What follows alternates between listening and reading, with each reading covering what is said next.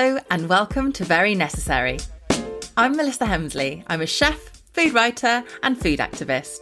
And I'm here to bring you the stories behind the objects that we just can't live without. I'll be finding out how they've evolved and just why they mean so much to us. But I won't be doing it alone. Each episode, I'm joined by guests to choose their very necessary object. And today, I'm delighted to welcome the absolutely brilliant Vick Hope. Vick has reported behind the scenes on almost every reality TV show, from The Voice to I'm a Celebrity. She's danced on Strictly, and she's presented London's Capital Breakfast Show. She's written a children's book too. She speaks 4 languages, and she's super passionate about refugees' rights. Hello, Vick. Welcome. Thank you so much for joining us today. How are you? I'm good. How are you? Thank you so much for having me on here. It's really nice to speak to you. I've been looking forward to this so much and I'm so excited. I won't say exactly what your object is yet, but it's been really wonderful taking a deep dive into it. What's been going on with you? What have you been up to? I feel a bit sort of conflicted about saying this, but I've been really busy, which feels wrong given the circumstance and the times that we're living in. But I think that with our industry, it sort of stopped at the first lockdown and everyone was like, how are we going to deal with this? And once they worked out how to do it and how to do it safely, they were like, let's fill in the gaps. So we've just been working kind of non-stop, but it's good and I feel very grateful. So yeah, I'm good at the moment. I'm curious today especially is to talk about how you find your headspace in and amongst all of this and how you find your chill moments, because am I right in thinking there's no 9 to 5 when it comes to what you do? It could be 5 a.m. wake ups, late ones. I think this is why you might love your very necessary object. So do you want to tell us? Give us the big reveal. You are so right. My very, very necessary object is my headphones, which are genuinely, the more I think about it, when you first sent me that email saying, what would it be? I was like, oh, it's my headphones. And I hadn't really probably thought about just how very necessary they are, but I couldn't live without them. I don't know what I do on a day-to-day. No, you're completely right. There is no structure to my life whatsoever. At the moment, I'm working on a show where I rap every night at midnight. And then you're so full of adrenaline that you can't get to sleep until at least 2 or 3 in the morning. And my way of unwinding is to listen to music, which I think is the case for a lot of people. Then my way of amping myself back up is to go for a walk or to go for a run, which I need to listen to music to do. Or actually, I use there's a couple of apps that provide me with meditation while I run, or some guidance and some coaching. Again, I need my headphones for that. And I think I just feel so lost without them. Music is my solace. It's my joy. I think the greatest joy in life is to get lost in a beautiful song or a song that takes you to another place. I hear you so much when you say the word solace, both solace and joy. I too, until you wrote us back, I hadn't given my headphones a second thought, really. And now I think between probably the ages of 8 and 14, probably till 16, I think having headphones was top of my Christmas and birthday list. It was always the thing that I was really felt like a grown-up gift or like a really treasured object. When did you get your first pair of headphones? Yeah, probably about the same. I remember I got a Walkman. One of those CD Walkmans. Yeah. And I had a pair of those headphones that were foamy with the metal. And they're a terrible fit and they're not comfortable, but they were just the headphones. But I had several CDs. There was Jet, there was Coldplay, there was Travis, there was Snow Patrol, and there was Get Cape, Wear Cape, Fly. I love the indie music. I would just walk around with this Walkman plugged into my headphones, just soaking it in, literally like the sponge of those weird old headphones. And I just loved it. I loved it so, so much. So that was probably my first pair. And obviously they've progressed since then. I like how you said you were soaking up the music. I think about, my great deep love of Ronan Keating, which still lives on today. And I think the headphones, I could totally not be in Surbiton in the early 1990s. I was with Ronan in Ireland, Cliffwater crashing. And I wouldn't have been able to get that all-encompassing feel without the headphones.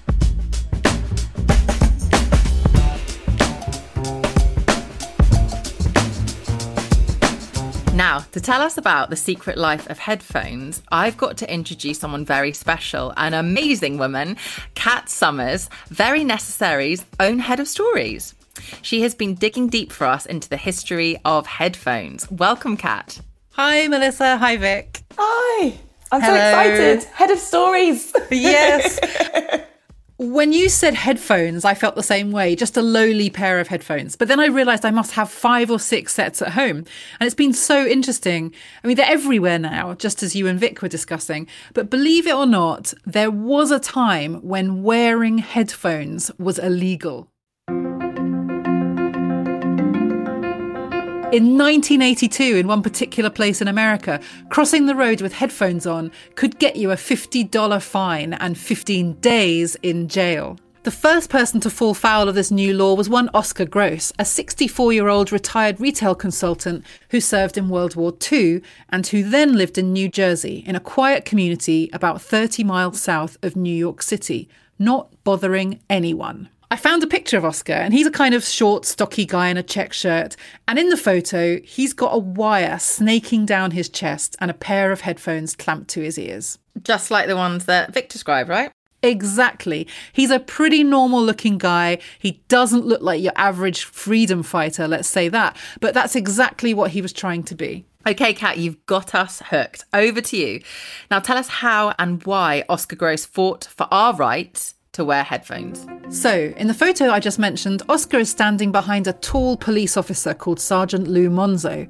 And that's because on the 7th of October 1982, the day this new law came into effect, Oscar, our hero, had strolled up to Sergeant Monzo, put on his son's headphones and walked across the road. Now, before I get on to what happened next, and to understand how we got there, we need to wheel back 3 years to 1979 and the release of the Sony Walkman. You've already mentioned it as a thing, so you clearly remember those, Vic. But for those who don't remember, the Walkman was the world's first truly portable cassette player. But the Walkman wasn't the first pair of headphones by any means. The earliest date all the way back to the 1890s, and they were built for the US Navy and telephone operators. They were great big bulky things that weighed a ton, well, like 5 kilos, and often gave the wearer electric shocks. Then in 1910, a guy called Nathaniel Baldwin had the bright idea of connecting 2 earphones with a strap that goes over your head. So they started to kind of look like headphones as we wear them now. Until then, they'd been held up with a stick, or there'd only been one earphone that you held to one ear. In 1958, that's 50 years after Nathaniel I was just talking about, and about 50 years before Dr. Dre would put his name to Beats, a jazz musician called John C. Koss invented the first stereo headphones. And if you're wearing headphones now, stereo sound means I can whisper into your right ear and shout into your left.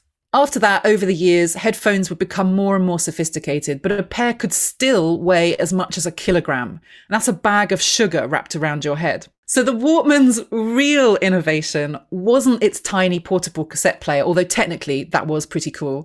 It was the flimsy foam-covered headphones, Vic, that you mentioned earlier, because they weighed only 45 grams. And that meant, for the first time, you could leave your house with headphones on. You really feel the music with the Sony Walkman. The Sony Walkman is a tiny stereo cassette player with truly incredible sound. You really feel the music. You really feel it. You really feel the music. Put on a Walkman and see the world in a whole new light. Sony Walkman. The Walkman from Sony, the one and only. So that advert is from 1981, a couple of years after the Walkman first came onto the market. And it's pure 1981 injected into your veins. It's just, I was only 1 in 1981, but I promise you it sounded like that all the time. And suddenly the Walkman meant you could listen to music on the move. You had your very own bubble of sound, a great distraction from the busy world around you, and it could alleviate the sheer boredom of getting around. And the Walkman was hugely popular as a result. In the first 10 years the Walkman was on sale, over 50 million units were sold. Not everyone was excited though. Some were worried about how safe these headphones were, from the damage they might do to your hearing, to whether someone wearing them could hear a car when crossing the road. And other people had bigger concerns.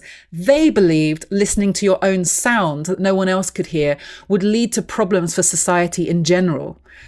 This idea of, individual entertainment is something we take for granted now, but what with like laptops and smartphones. But back then, it was seen as another symptom on the individualistic age being ushered in by Reagan and Thatcher.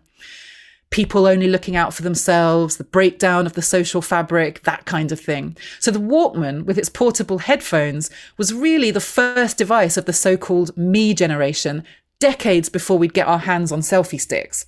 And there was a full-blown tech panic of the kind we've seen more recently with video games or smartphones or even selfies. One headline said, "Headsets tune out life itself."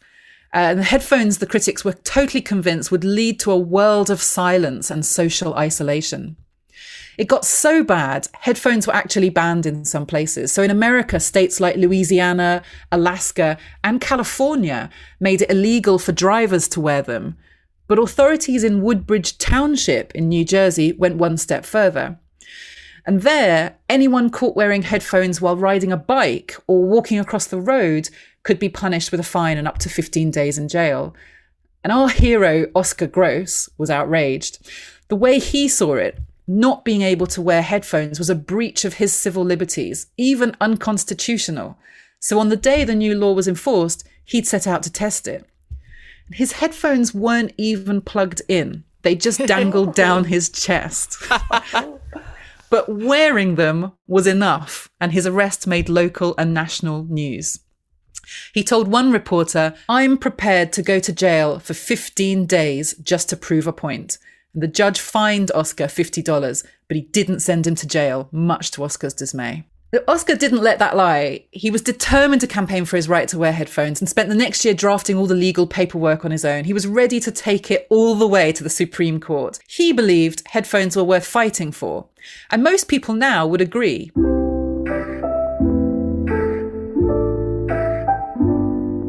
Using something like headphones and a Walkman, for example, or iPod or anything, allows you to regain possession of that time and make it more pleasurable. So this is Dr. Michael Bull, Professor of Sound Studies at the University of Sussex, although he's also known as Professor iPod, if you prefer. He's interviewed hundreds of people as part of his work on the social effects of mobile listening devices like the Walkman and the iPod, including one guy who used his Walkman to transform his daily commute to the office. This chap, he used the same tape every day for months, and he calibrated his journey to the music. So he would say, well, I need this track to get up the stairs at Green Park Tube Station.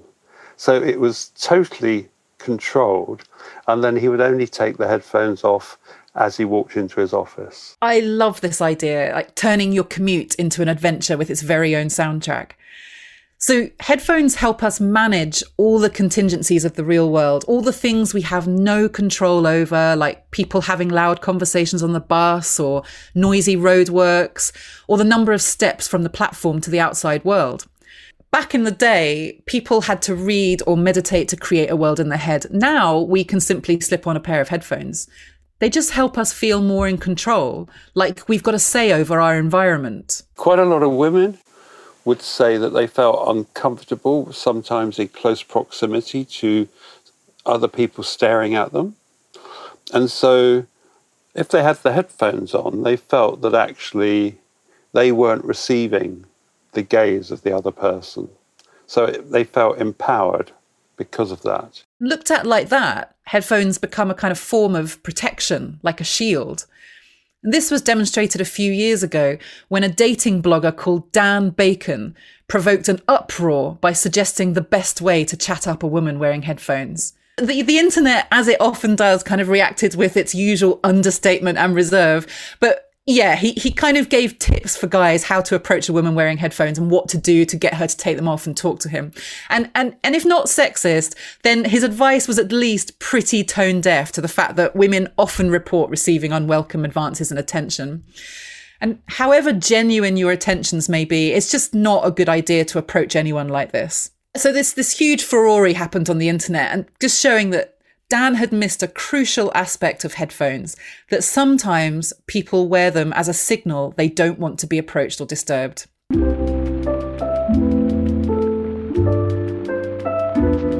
Anyway, back to Oscar. Since his arrest, he'd spent months putting together a case that would prove the ban on headphones in Woodbridge Township was unconstitutional. But before one of his court dates, a 15-year-old boy in a nearby town was killed when he walked into traffic wearing his Walkman. Oscar dropped his appeal and ended up praising the ban. 40 years since their arrival on the scene, portable headphones are still divisive. They give us a lot, but there are still even calls for them to be banned even now. Some people refuse to wear them, like those kids who play their music out loud on the bus, or my personal pet peeve, grown adults watching YouTube. Or there's even those guys, I feel like every town has them. There's these guys who walk around with music blaring from their speakers, carrying speakers around, blaring music out, or even old-fashioned like ghetto blasters. Do they want attention, or is it like a protest? Or maybe just they really like this song. And maybe it's just as simple as they just want us to listen to the same thing as them. In a time when we're all cut off from each other and listening to our own thing, that's kind of nice. Maybe rather than being inconsiderate, they're actually wanting to bring us all back together. But I like to think of these guys as kind of advocates for a bygone age when we all listen to the same thing at the same time. Maybe that's pushing it a bit, but I do. Oh, there she is. It's Queen. Queen, how are you? I'm fine. See, you are fine and you have no problem. Last time you seemed so weak and you didn't do the Kinyarwanda exam that we had. How did it end? Tell us. The director came to you? Sure, the director came to me where I was sitting and asked me what had happened. And I told him I had a headache. Oh, I thought you didn't tell him the truth. Imagine if you had told him that you had periods. No, listen, I'm still speaking. So, how did it end? Then he continued pleading, asking me what happened. I told him I had periods. Oh, Jesus. This is Isoko Ubuzima, a radio drama made through a partnership between WaterAid and Radio Ishingiro in Did you Rwanda. tell him that you had periods? Yes, of course. Muto, isn't King crazy? It shows that radio and communal listening can be a real lifesaver. By following what happens to characters like Agasaro and Mani, listeners learn vital information about hygiene, especially when it comes to period health, as well as enjoying the tense situations of a drama. And what's more, people are much more likely to discuss an enjoyable story with each other than read a long list of information. And of course, if anything has showed that deep down we still crave shared experiences, then it's the current pandemic. We're desperate to be in the same room again, listening and watching things together. So maybe those early Walkman critics had a point. Or maybe that's just me and my rose-tinted specs again, and that bygone age never existed. Living in lockdown means many of us aren't commuting or getting around like we used to. And in some ways that's good, it saves us time. But I've realised how much I miss those journeys and my headphones. That hour or so of my day was a time I could really reflect and be on my own, lost in a cocoon of sound. Here's one last point from Michael Bull, aka Professor iPod. It's about the public spaces we congregate in, or used to in the years BC, that's before COVID. He points out how isolating they can be, not the other way around. The use of the headphones is a kind of response, actually, I think, to lots of social spaces not being that nice for people, or commutes. You know, you can't say that a commute for most people is very pleasant. And so what better way to fill it with music, or now with podcasts? A final word on Oscar. He died in 1984, not long after he took his stand for our right to wear headphones. And since then, no one has been convicted for wearing them in Woodbridge Township. But the law banning them is still on the books.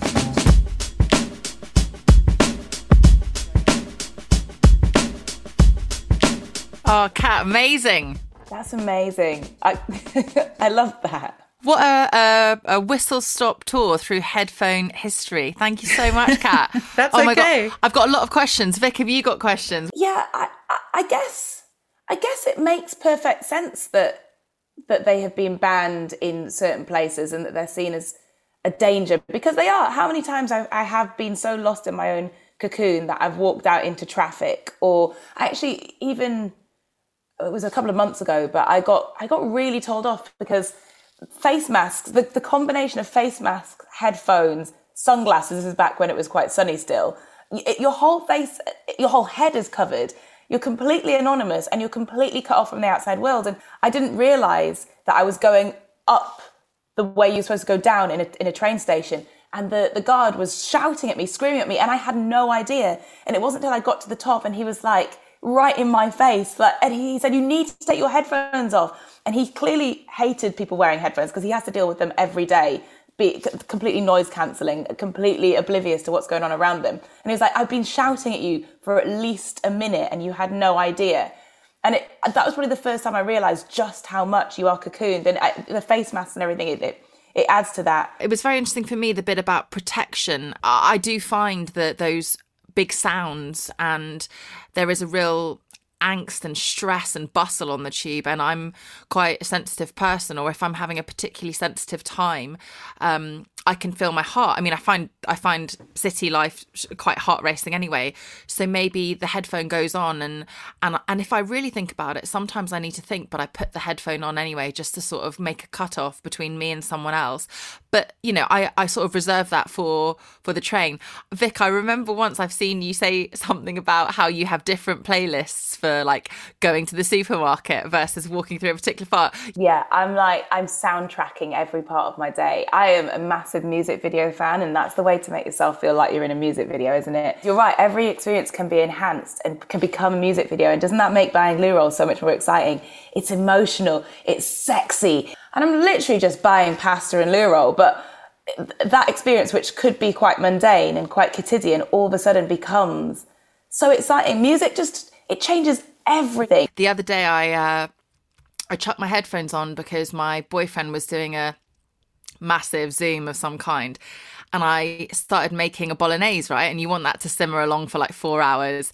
And I put on some Ennio Morricone on my headset, and it just made, you know, it made the garlic smell more garlicky. It made the tomato sauce sweeter. It was just such a wonderful thing. Kat, when you talked about craving a shared experience, I thought was interesting, because I was remembering you remember when like you're just walking around the city or walking somewhere, and it's probably happened to us lots in our lives. You see maybe a kid like lifting up their headset to share it with another kid, or you see two lovers, and you just, I totally got what you meant when you said craving a shared experience. If you're having a wonderful time or a piece of music is speaking to you, and then you lift up that headset and share it with someone, that's so special. It's like, it's like sharing a gorgeous meal. I went through years and years of my life where I just didn't have headphones, like I didn't have a pair, and I never really missed them.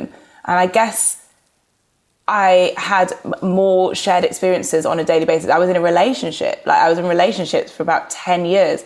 Those 10 years, I wasn't a big headphone user. And it wasn't until I was single again that I went and got a good pair of headphones, because all of a sudden I became acutely aware of time alone that I hadn't been A, aware of, but B, experiencing for a decade. And it was like the resurgence of the headphone in my life. And I do crave shared experience because I think it's so important. But I was necessarily put in a position where I was having less of that on a daily basis, because when you're single and you live alone, you've just got a lot more time on your hands to be inside that bubble. And I needed accompaniment, because that accompaniment wasn't in the form of another human being. So music took his place in a way. Someone said headsets tune out life itself. This was some of the backlash against them. Someone said that, didn't they? And I see what they mean-ish. That was a headline from the early 80s, and that era, people were so shocked by the sight of seeing people walking around with headphones, and not just shocked, but affronted, because they're conspicuously not listening to them. I suppose there is that argument that by blocking out the sort of the noisy drill that someone's using, or the things we do want to block out, you're also blocking out lots of opportunities and things that you might not miss. And Vic, when you have got your headphones on and you're on a long haul flight or a journey to somewhere, I know you do lots of refugee work and human rights. When you're packing for a trip or somewhere that you know is going to be highly emotional and sensitive and so on, how important are your headphones and what you're listening to sort of get you in the right frame of mind? Getting in the right frame of mind is exactly right, but also winding down when you need to not be thinking. It's funny because music can at once help you focus and also help you escape. And it sort of depends on how you go into it. I think sometimes, like, for instance, even just today, like I'm doing casework with a few refugee families in Hackney who are going through a very difficult time at the moment, and I get upset. I get stressed out. We've had a couple of incidents even in the last week that have been horrific, like really difficult. And it's obviously it's not me, but you're trying to help. You're trying to do what you can. And there's only so much that you can do. And when that hits home, sometimes you do just need to switch off from it. Certainly when you're traveling, like even more so because you're away from the people that you love. And Kat, the show that we heard, the show that you mentioned, the radio drama from Rwanda, specifically talking about young women, periods, how important it was for the messaging to be given over the airwaves. And obviously subjects that some people might find sensitive or embarrassing, it can really come across very well, can't they, on radio? Yeah, it's just, it means it's not information that's being forced down your throat. The radio drama is called Isoko Ubuzima, and it goes out on Radio Ishingiro in Rwanda, like you said. And it just, it means that you're following, it's not just sort of bland information that's just read out in a list. It's actually, you get to see it as part of a character drama. So characters where this is really happening to them that may or may not reflect your experience.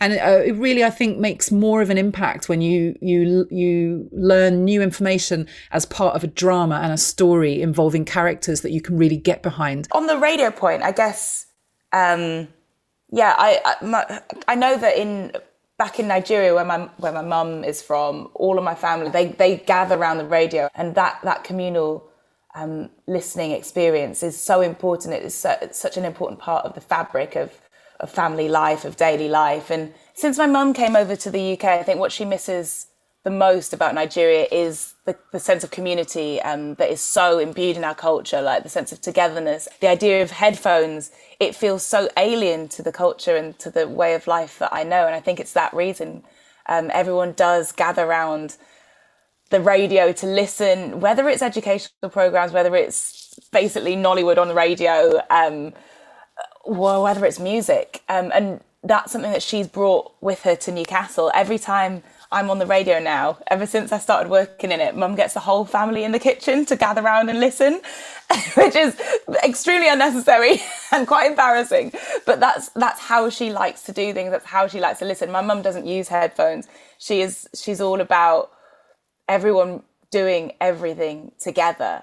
I also don't think I've ever seen my mum wear a pair of headphones, and she's 70-something from the Philippines. Maybe it was something I know she didn't grow up with it, and it's interesting that she's not adopted it now. Thank you so much for joining us. We have run out of time on the history of headphones, the very necessary object that Vic Hope picked for us. Well, you didn't pick it. It sort of picked you, didn't it? Headphones picked you. The headphones picked me.